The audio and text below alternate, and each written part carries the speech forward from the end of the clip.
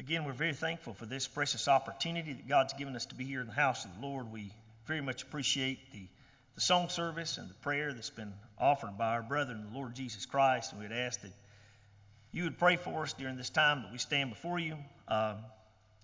If we consider the life of Hannah in 1 Samuel chapter 1 and 2, she was able to pray to the Lord and her voice not be heard. Do you remember Eli? He saw her lips move, but her voice was not heard. And it's possible by that alone for us to come to this understanding that we can pray to the Father in heaven without our voice being heard, and God hear those prayers. And I would ask that you would petition the Lord for us in our room instead, to go to the throne and pray that the Lord bless us during this time that we stand before Him. And before you, I am in full agreement with what the Lord Jesus Christ said in John chapter 15 and verse 5, when He said, "Without me, you can do nothing." And I would pray that you would pray for me as well as I've prayed for myself, that God would be merciful to bless us to preach from His holy word. Job chapter 22 and verse 21. If you'd like to turn your Bibles to the Song of Solomon chapter 5. In Job chapter 22 and verse 21, it was Eliphaz the Temanite that said this. He said, "Acquaint now thyself with him and be at peace." He's telling Job to be acquainted more with the Lord. And certainly as we live here in this world, none of us know all about the Lord. None of us know all about the Word of God. My dad, who tried to preach the gospel basically his entire life. I mean, he started at age 20 and pastored churches all over the state of Georgia. I can remember my dad asked me when I was a young preacher. He said, "Son, do you think you understand one page in God's holy word?" And I said, "Daddy, I don't think I really understand all of one verse." And Daddy said, "That's true." He said, "Because in my years of study, it seems like the older I get, the more I can see just in one verse. But I do see enough that I want to know more about the Lord and His holy word. And the more we know about the Lord, acquaint now thyself with Him, the more peace, stability, comfort, strength we'll have in our lives." Now, we've considered the Lord the promised Son. We've considered the Lord the substitutionary Lamb. We considered the Lord the perfect husband of the bride, the perfect servant of the Father. I'd like for us to look at this portion of Scripture in the Song of Solomon chapter 5 as we consider the Lord Jesus Christ, the devotion of the Shulamite. I'd like for us to first consider the historical setting of this, and this being something that happened in history, this relationship, this marriage between Solomon and this bride, this one that he loved. I'd like for us to consider a spiritual application, how it applies to the Lord and us. And the Shulamite, throughout these 8 chapters, teaches us a lot about us. And as we look to Solomon, it teaches us about the Lord Jesus Christ. I'd also like for us to consider the experiential application of this and how we are convicted and motivated to be better disciples of Jesus right now in our life. This should have an effect on us today. First of all, let's read this portion of Scripture. Let's look at verse 9 of the Song of Solomon chapter 5, and we'll read through the end of the chapter, verse 16. The question is asked of the Shulamite by the watchmen of the city, the daughters of Jerusalem, "What is thy beloved more than another beloved? O thou fairest among women. Why is thy beloved more than another beloved, that thou dost so charge us?" At this time, she's looking for Solomon. She can't find him. There was a time that she was supposed to be in the garden to fellowship with him, but she stayed in the bed. And he comes to her house and wakes her up. "Hey, did you forget about me? And this time we're supposed to have a date tonight, and you've stood me up." Well, when her heart awoke and she realized she missed that time with him that she loved so much, she awoke, tried to find him, but she couldn't find him. And the watchmen of the city, they met her. The keepers did. They smote her. The daughters of Jerusalem come and they said, why are you so interested in him? Why do you love him so much? What is he above other men that attracts you to him, that you'd be out here in the night searching for him in the streets of Jerusalem? In verse 10, she said, my beloved. Well, I love that, don't you? My beloved. Do you remember last week? The Lord is my shepherd, my beloved. My beloved is white and ruddy, the chiefest among 10,000. His head is as the most fine gold. His locks are bushy and black as a raven. His eyes are as the eyes of doves by the rivers of waters, washed with milk and fitly set. His cheeks are as a bed of spices, as sweet flowers. His lips like lilies, dropping sweet and smelling myrrh. His hands are as gold rings set with beryl. His belly is as bright ivory overlaid with sapphires. His legs are as pillars of marble, set upon the sockets of fine gold. His countenance is as Lebanon, excellent as the cedars. His mouth is most sweet, yea, he is altogether lovely. This is my beloved, this is my friend, O daughters of Jerusalem. I'm going to confess to you, just the language here makes me emotional. The Song of Solomon. What is it about? I know this is an important song for us to study as children of God.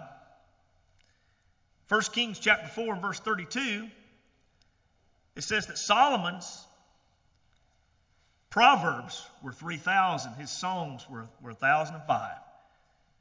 Solomon wrote many songs.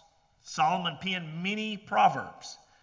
But the Holy Spirit preserved this one for us, God's children, to study, to read, and to know more about. You know, the language of this is very majestic.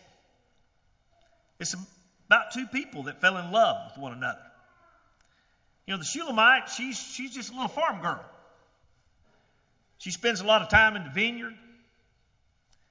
Spends a lot of time, pruning the vines, picking the grapes, working on her mom and daddy, her family's farm. And her skin is real dark with the sun. Probably a leathern look to her hands. Been out in the sun a lot. I'm sure her feet were pretty dirty. Hands would often be stained with the labors of her work. One day she was out in the vineyard working. And she looked up and there was a man that came to the vineyard. And man, he was sharp. He was polished.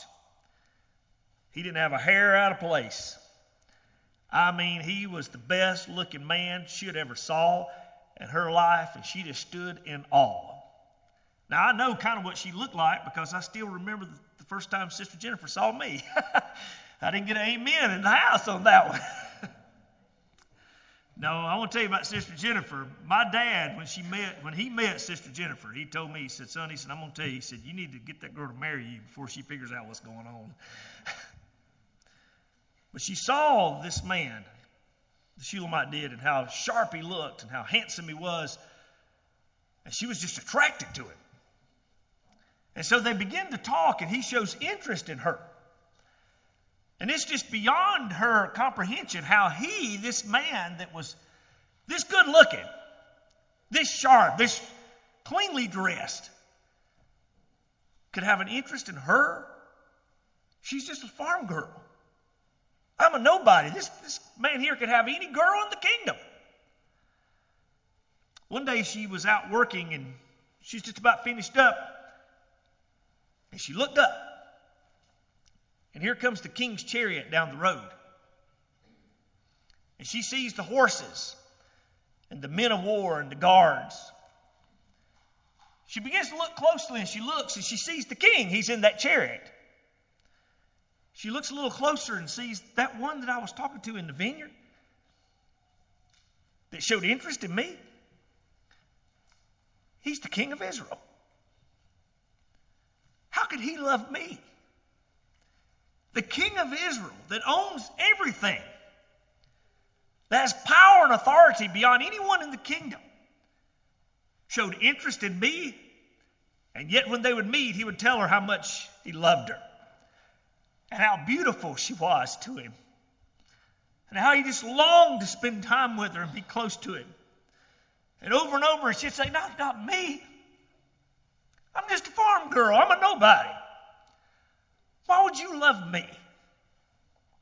You know, when I think about just the story of the Song of Solomon, it reminds me of me.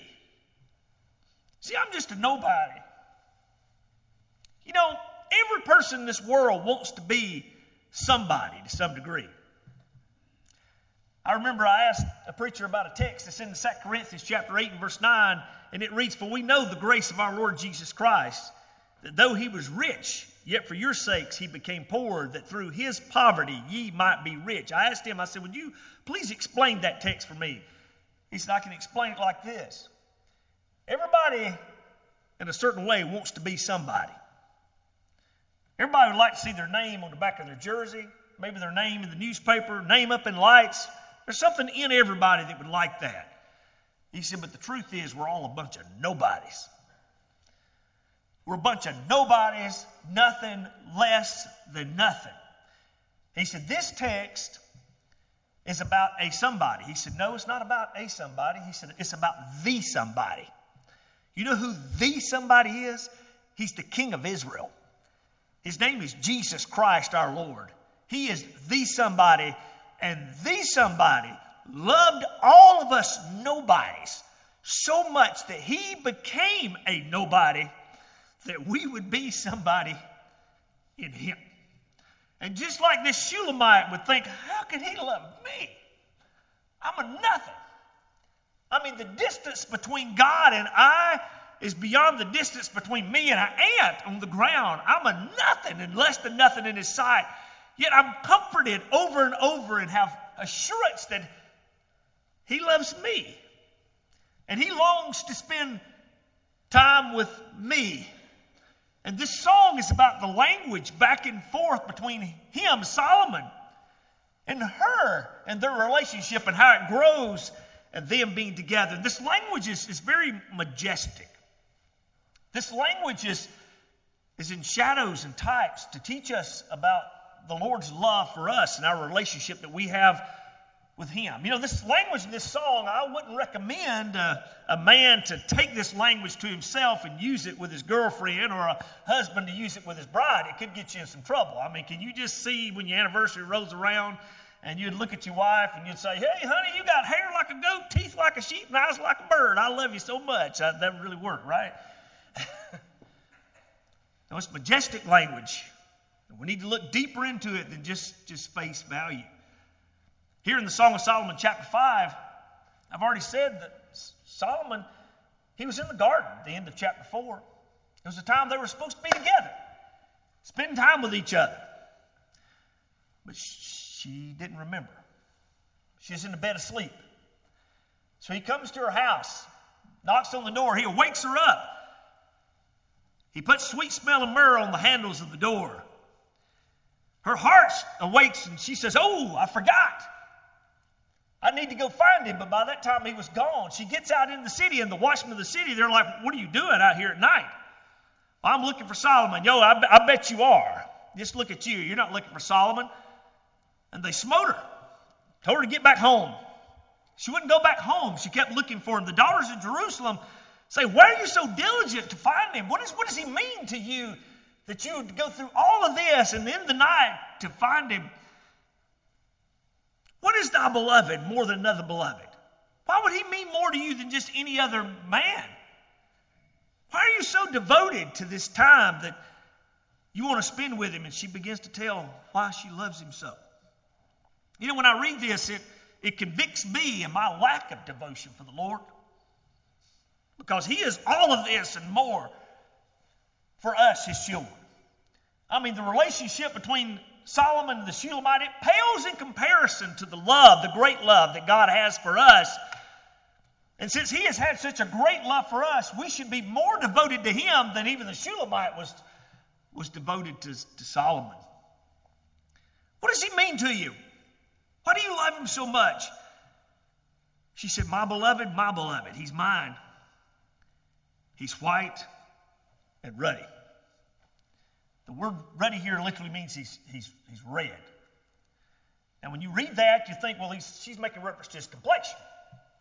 He's a very healthy man. He's a handsome man. He's got color in his face.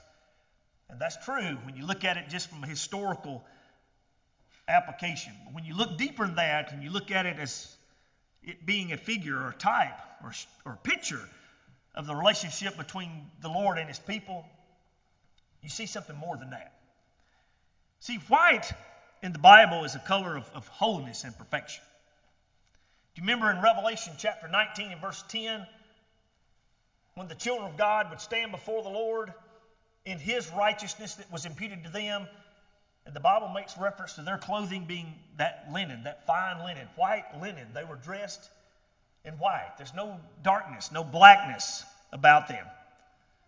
When you think about the Lord Jesus Christ there on the Mount of Transfiguration, Matthew chapter 17, Mark chapter 9, and Luke chapter 9, when he was transfigured before them, and the word transfigured there is translated from the Greek metamorpho. It's where we derive the word metamorphosis. There was a metamorphosis that took place. Now, in a metamorphosis, when you get a caterpillar that goes in a cocoon and it comes out a butterfly, it's not a different creature. It's the same creature that's manifested in a more beautiful way.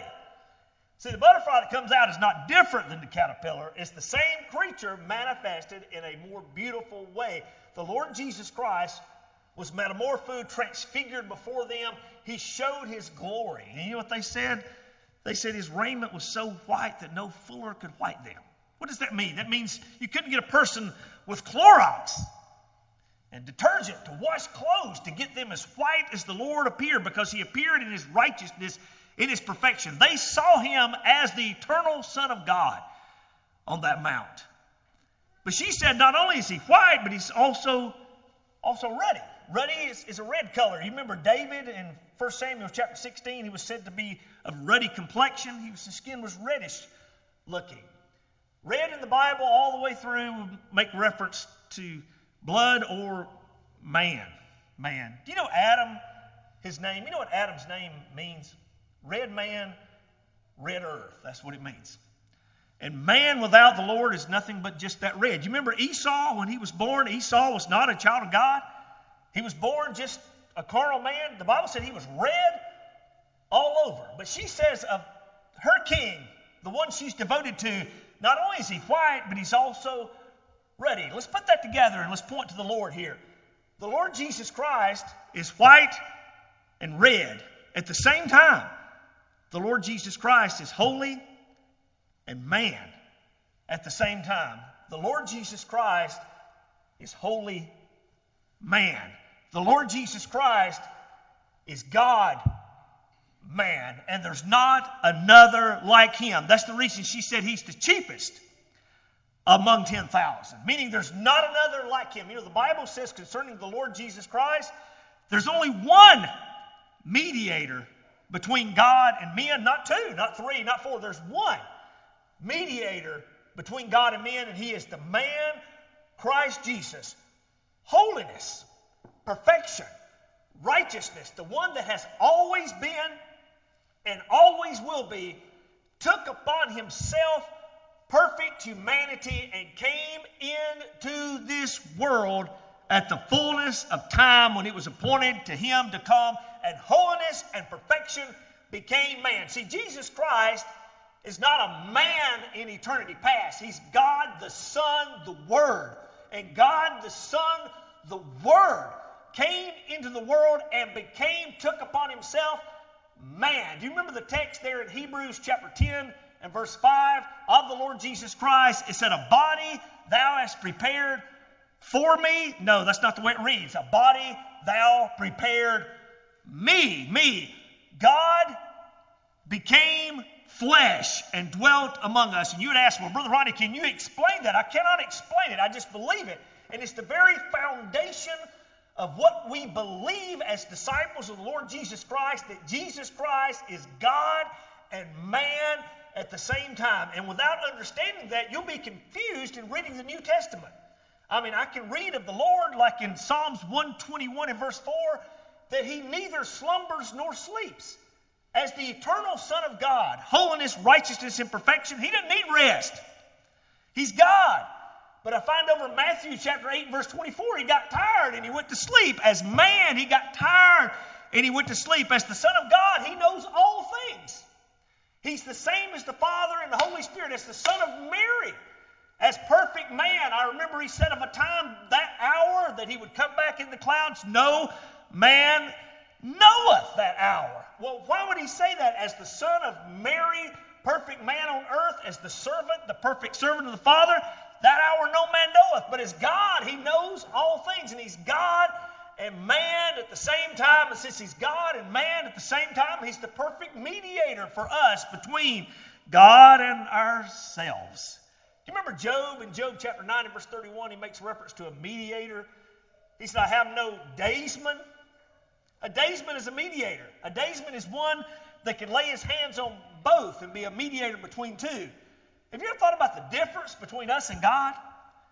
And how God is perfect and holy? And how far we are away from him in sin? Well, how am I going to fellowship with God if I'm that far away from God? The only way I can have fellowship with God is by a mediator between me and God. Between God and myself. And Jesus Christ is that mediator. Do you remember the tabernacle in the wilderness? When the high priest would enter into the tabernacle, you remember the curtain, the veil? You remember what colors it was? It was red, blue, and purple. If you go through the book of Numbers, blue represents all types of heavenly things. You remember in Numbers chapter 15, they had a blue lace upon their garments to remind them of the heavenly commandments of God. Then you've got red on the other side. Red, of course, representing man. Well, right in the middle was purple. You take red and blue and put together, you get purple. See, Jesus Christ is the red and the blue put together. He is white and red put together. He is the mediator, and it was through that curtain, through that center part, that purple of that curtain, that the high priest was able to go in and fellowship with God. You know how we're able to fellowship with God? You know how we'll have a home in heaven? How we're able to fellowship with him right now? Because we have a mediator, a holy man between us and God, and it's by him, through him, and of him that I'm able to fellowship with my Father in heaven, and without him, I am nothing. She said, this is how much he means to me. He's the cheapest among 10,000. There's not another like him. And praise God, there's not another like Jesus. The Bible said when he's the only begotten Son. What does that mean? That means there's not another like him. John 3:16, he's the only begotten Son. Do you remember in Genesis chapter 22 when God told Abraham to take his son, his only son? Isaac wasn't Abraham's only son. Abraham had another son. Remember his name was Ishmael? Ishmael was the son of Hagar, the handmaid. But the Bible said that Isaac was his only son. What does that mean? Isaac was a son like no other. Isaac was his promised son.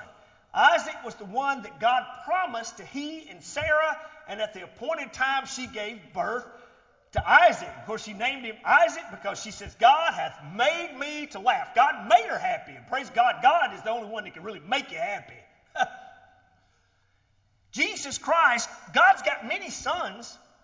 Job 38 verse 4, the angels were called sons. 1 John chapter 3 and verse 2, we're called sons of God. But the angels, we're not a son like Jesus is the son. Jesus is a son like no other. She said he's the chiefest among 10,000, one like no other. You know, no one is able to do what Jesus Christ could do. Do you remember the Samaritan in John chapter 4?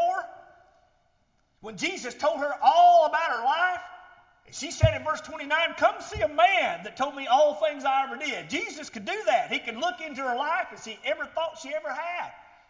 Jesus could do miracles that no man could do. You remember when Jesus raised Lazarus from the dead, which was a testimony that he is the eternal Son of God? You know what the Pharisees wanted to do? They wanted to kill Lazarus. You know why? It was an evidence that he is God. We got to kill Lazarus.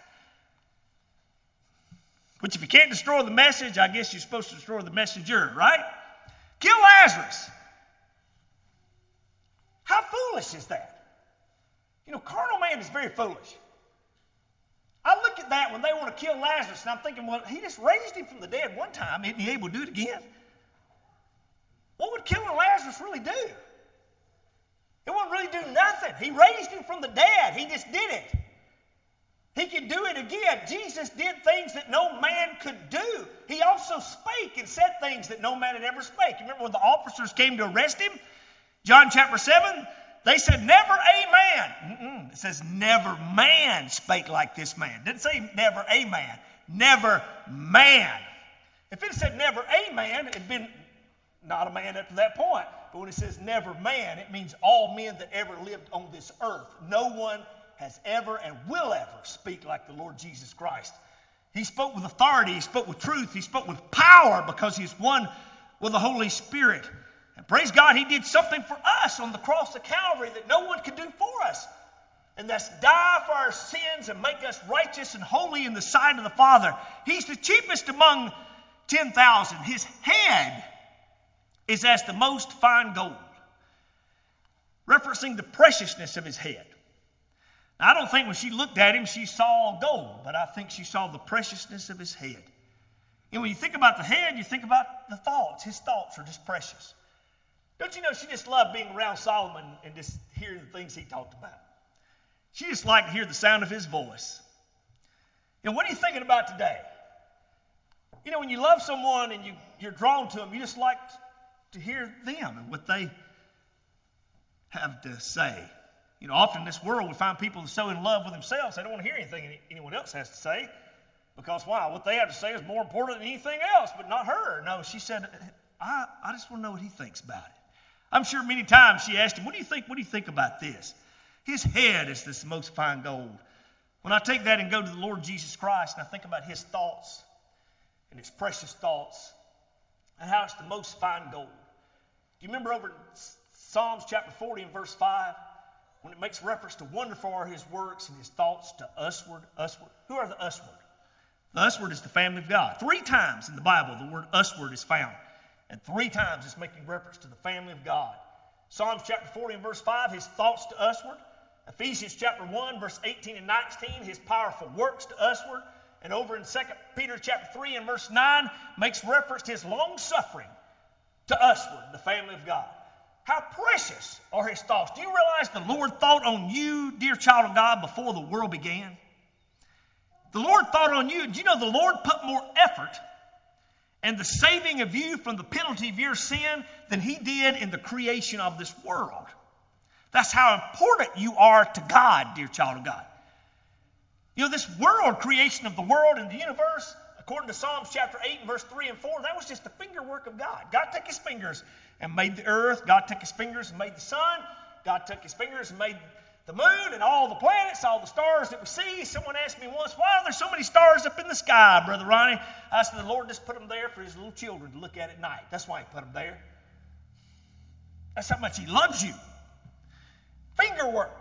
But when it comes to the salvation of God's people, saving them from the penalty of their sin, it's called the arm work of God. He put more power into saving you because he loved and thought on you more than he did the creation of the universe. Why? Because his thoughts toward you is like the most fine gold. His locks are bushy and black as a raven. He was a healthy man.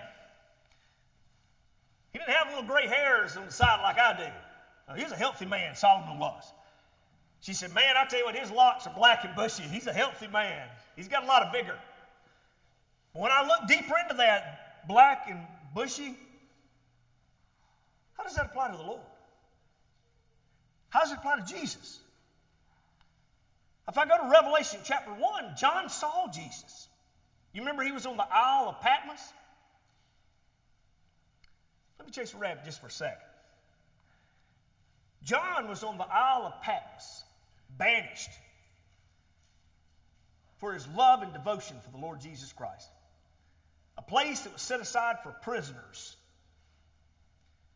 And he said it was on the Lord's day that he saw those things that he would write. The Lord's day, that's the first day of the week. Do you think John had a calendar on that island? You think John had a Timex watch?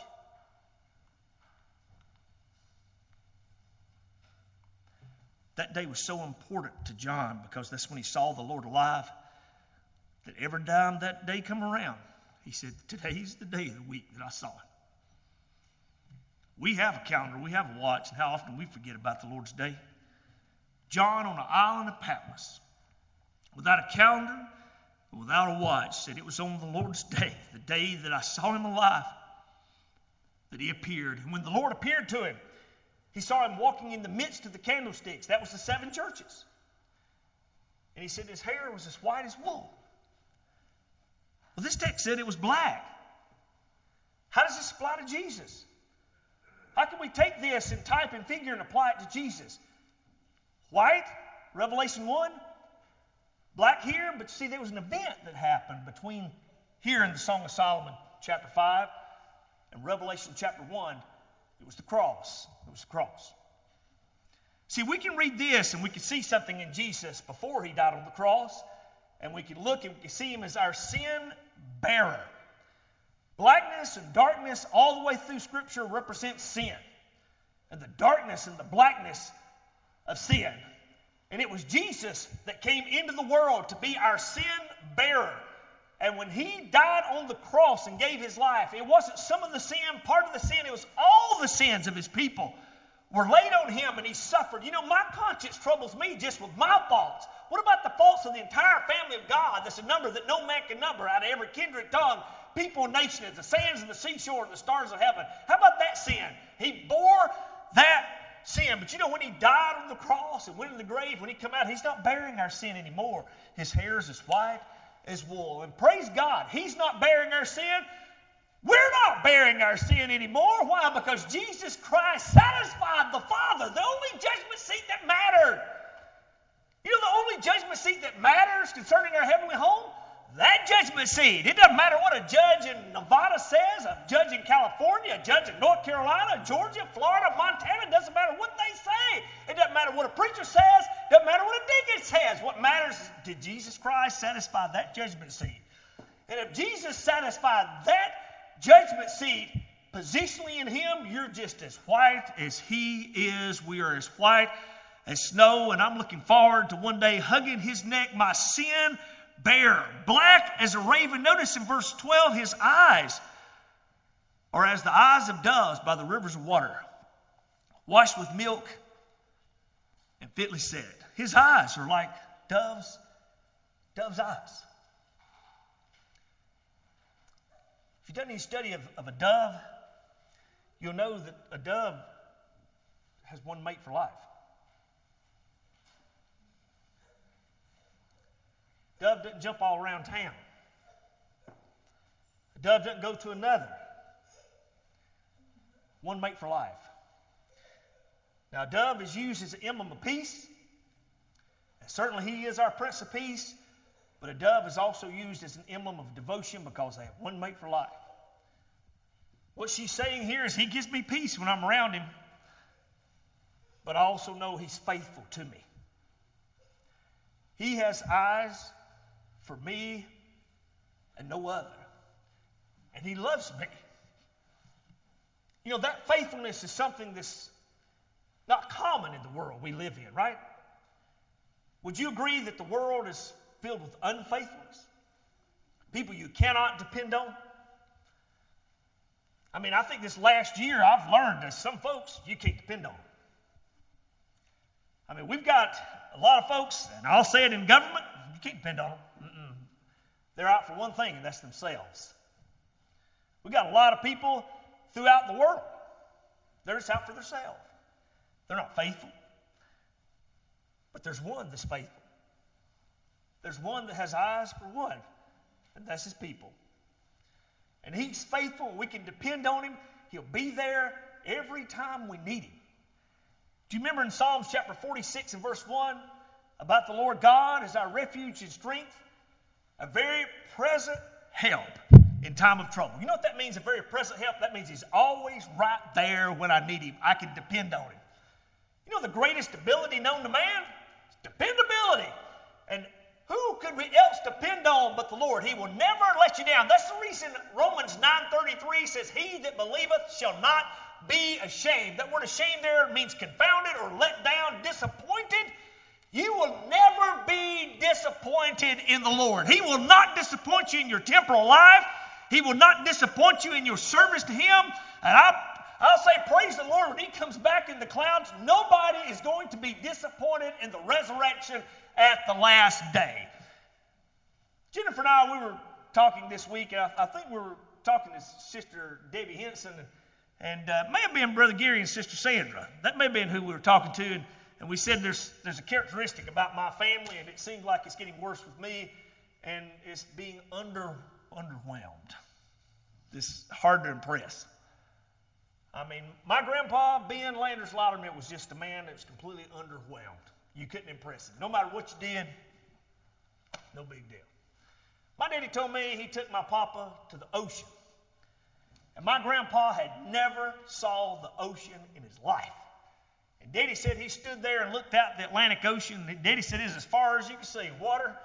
And he asked Papa, he said, what do you think about it, Ben? He said, I kind of thought it'd be bigger.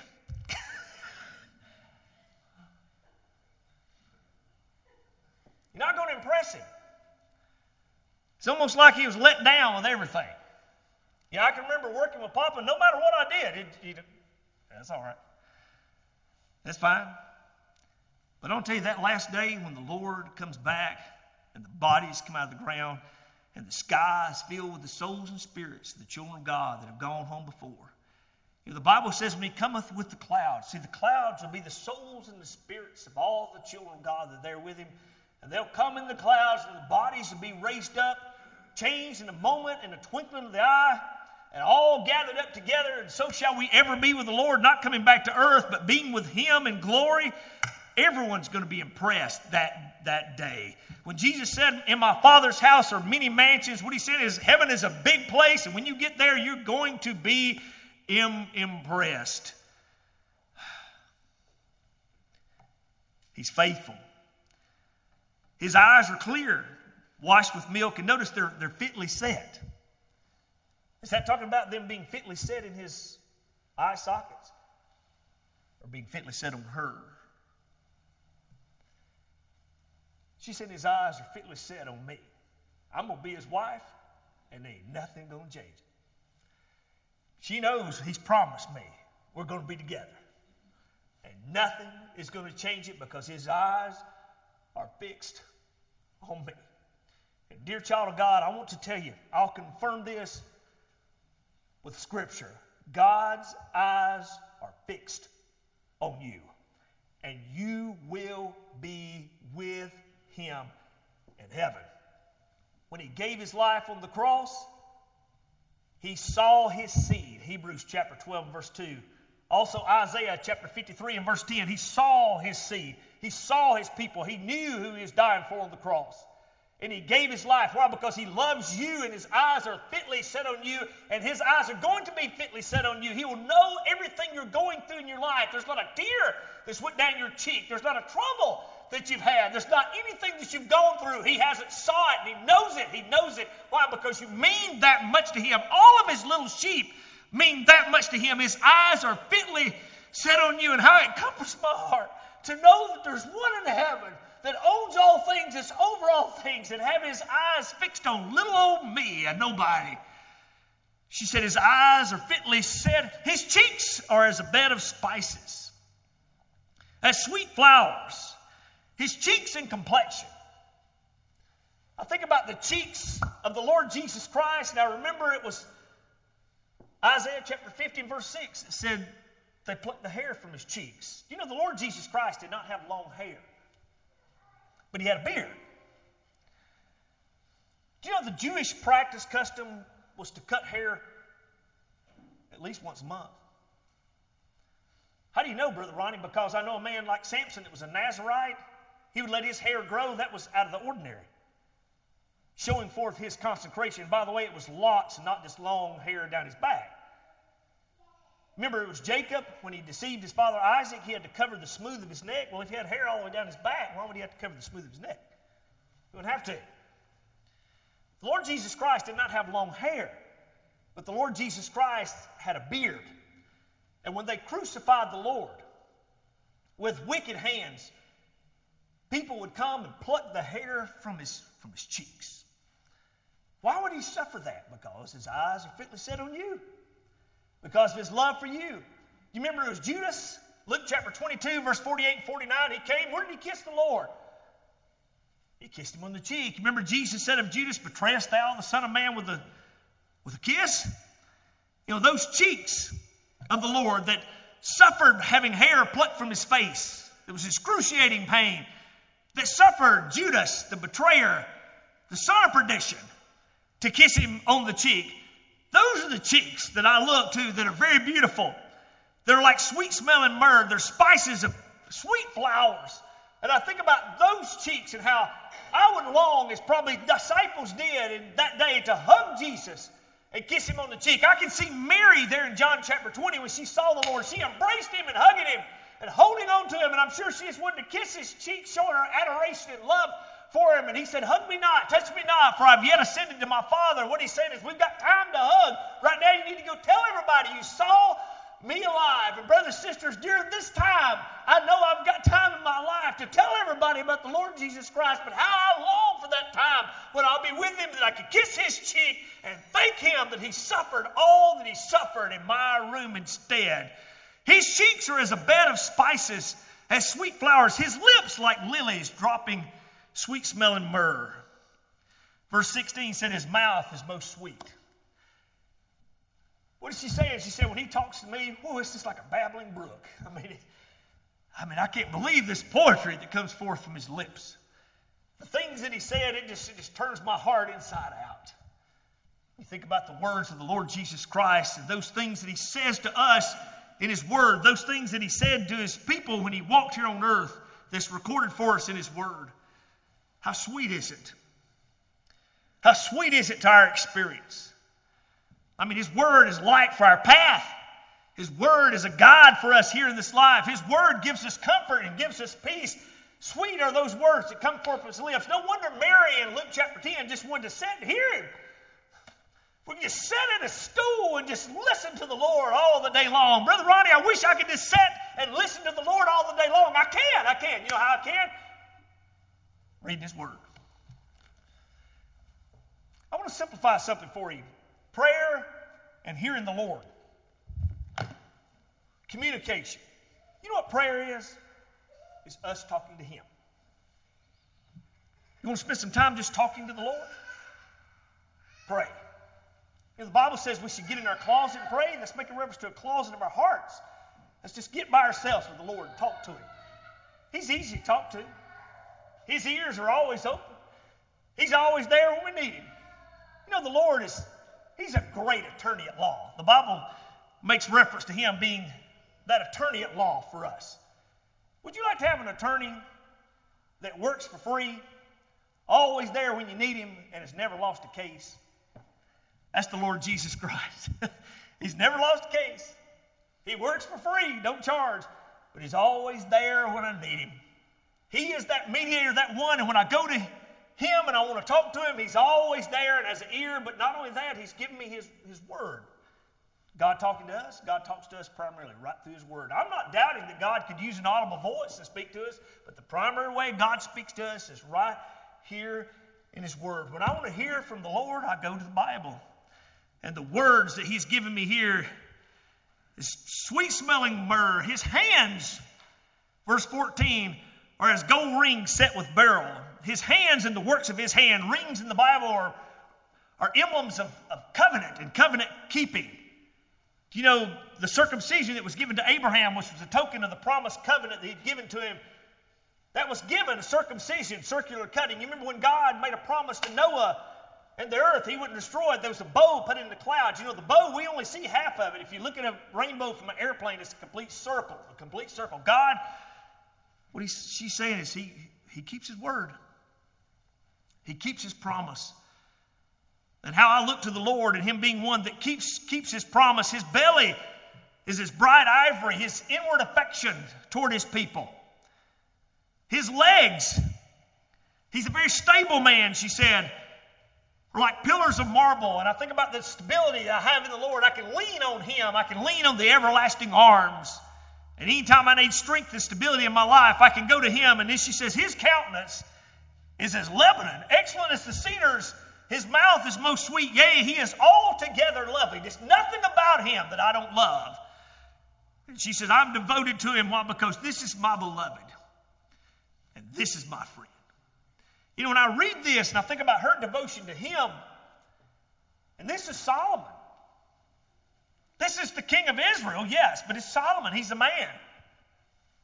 He's a man that made mistakes in his life. How do you know he made mistakes, Brother Ronnie? The Bible said Solomon had 700 wives and 300 concubines. Surely one of those was a mistake.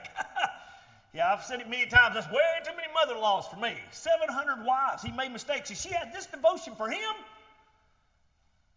When I read these words and her devotion for him and how it points to the Lord, how should I be convicted to have a greater devotion to the Lord to tell all this that he's done? He's done for me, his child. I'm convicted by reading this to have more devotion for him. You remember David? David in Psalms 44 verse 6, he makes reference to his devotion for God. He said, I will boast in myself? No, I will boast in the Lord all the day long. Paul gives us motivating words in Philippians chapter 3. He makes reference to his life and all his accolades and everything that he had accomplished. He said, but you know, all this is but dung for me. It's nothing. I just want to know more about him.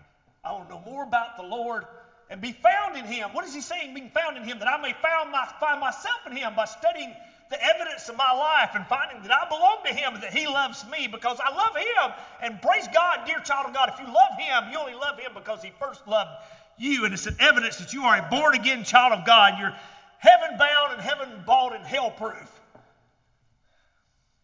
Think about this adoration she had for him and how I should adore the Lord and have more devotion and adoration for him. You know, man in this world is going to be committed to something.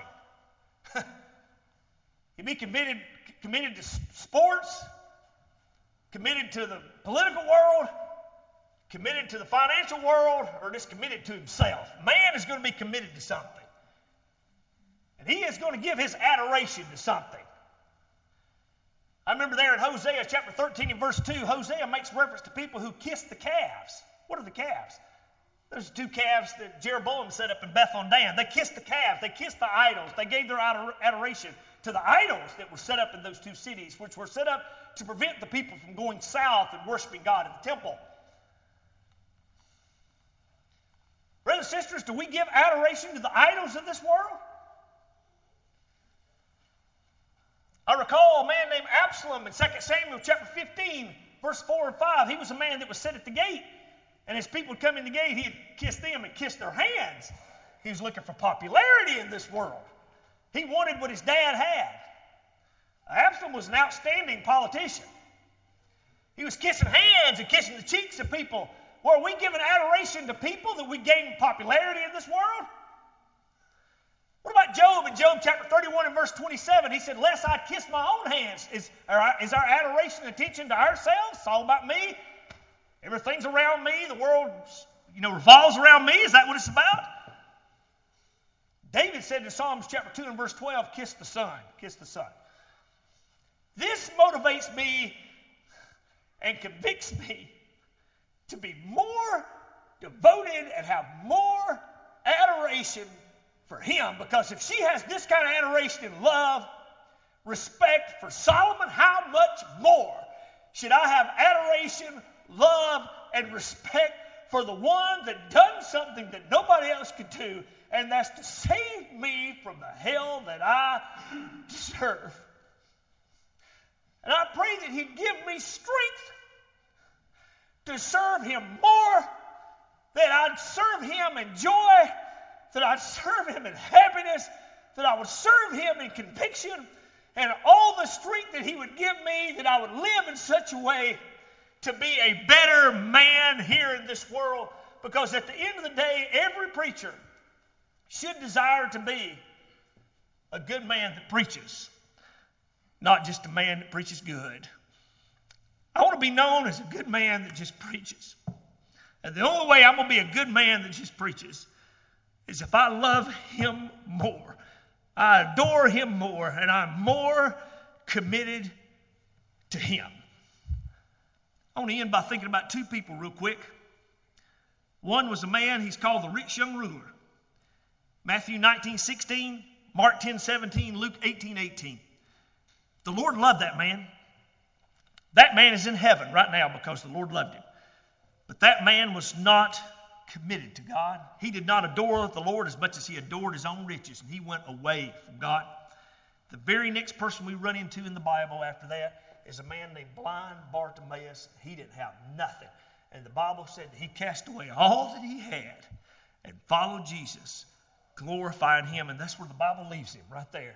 I believe he was with the Lord and close to the Lord all the way to that time that he ascended back to the clouds. Let me be like blind Bartimaeus, willing to cast it all aside just as long as I can be close to him. May God richly bless us, our prayer. Does anyone here this morning like to come forward and ask for a home here at Union Grove Primitive Baptist Church? I'd like to encourage you to do so while we stand to sing hymn number 448.